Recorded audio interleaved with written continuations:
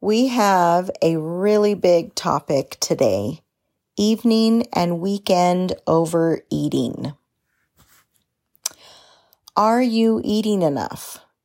Are you eating enough regularly? Are you somebody who waits to eat because you know that you're going to have a big meal later?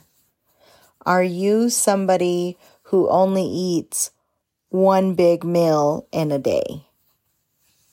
Are you somebody who waits until the weekend to go and eat all your favorite foods or eat at your favorite places, right? Stop doing this.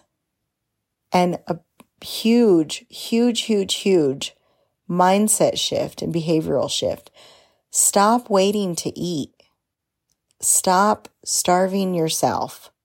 Stop getting to the point where on a scale of 1 to 10, with 1 being you're not hungry at all and 10 you're ravenous, stop waiting until you're at an 8, 9, 10. Start learning how to eat when you're in that middle range, right? So if you're at a 1, 2, 3, you're probably not hungry. If you're at an 8, 9, 10, you're probably extremely hungry. If you're in the middle, you're in that area where you should start thinking about eating something. Learn to eat every 3 to 5 hours. Yes, every 3 to 5 hours. It is better to have 3 to 4 normal, if you're having 4 to 5 smaller meals, right? But learn to eat every 3 to 5 hours. This can help eliminate significant overeating when you don't wait to eat, right? So again, when we're thinking, oh, I'll skip lunch because we're going out to eat tonight, stop doing that. Learn to eat something small, and guess what? Pack it with protein and fiber.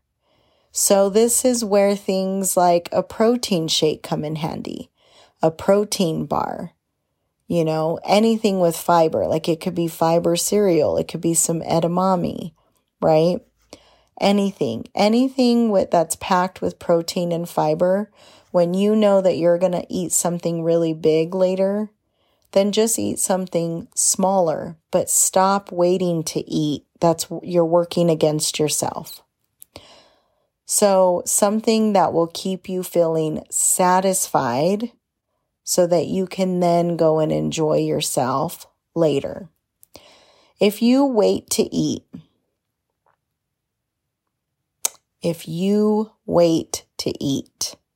I guarantee you that you will almost always likely overeat way more significantly than if you would have just ate something small.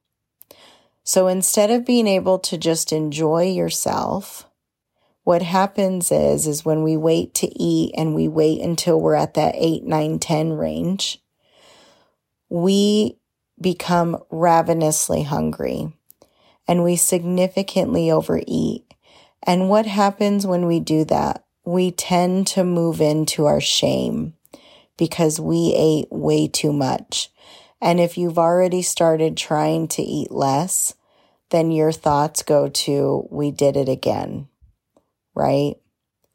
So in order to get out of this shame cycle of overeating in the evenings and the weekends, or maybe just in general, we have to learn how to start eating when we're in that phase of we know we're going to be hungry, right? And not when we're already really hungry. So you might also need to learn to eat during the week and don't save it until the weekend. So you heard me say this on the last training. Stop eating on the weekends like the world is coming to an end. We have to learn how to watch what our thoughts look like when we're eating foods we love as well, which tends to happen if you're saving foods for the weekend, right? Are you thinking you have to finish every last bite because you won't have this food again? Learn to challenge those thoughts. Learn to understand that you can have food whenever you want. With this mindset shift, you will no longer be overeating because you know you can have any food at any time. You know that you don't have to save it for the evening or save it for the weekend, right?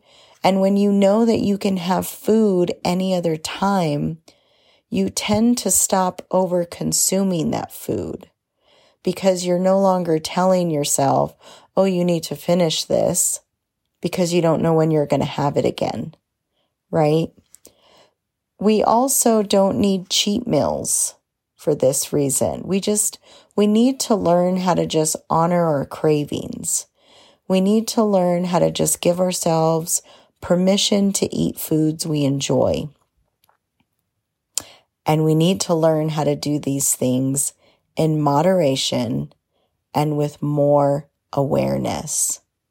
We have to, and I don't necessarily like using that language, but if we want to be successful with changing our relationship with food and eating, we have to learn how to eat more mindfully, right?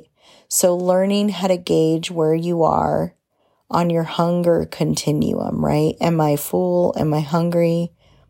Do I need to eat, right? Am I not hungry? Am I hungry? Am I ravenous? We have to learn how to be more aware of where we are before we eat, while we're eating, right? We have to learn how to eat the foods we enjoy, eat in moderation, tell ourselves that we can have food at any time, not move from a place of restriction, so that we can learn to have this different relationship with food.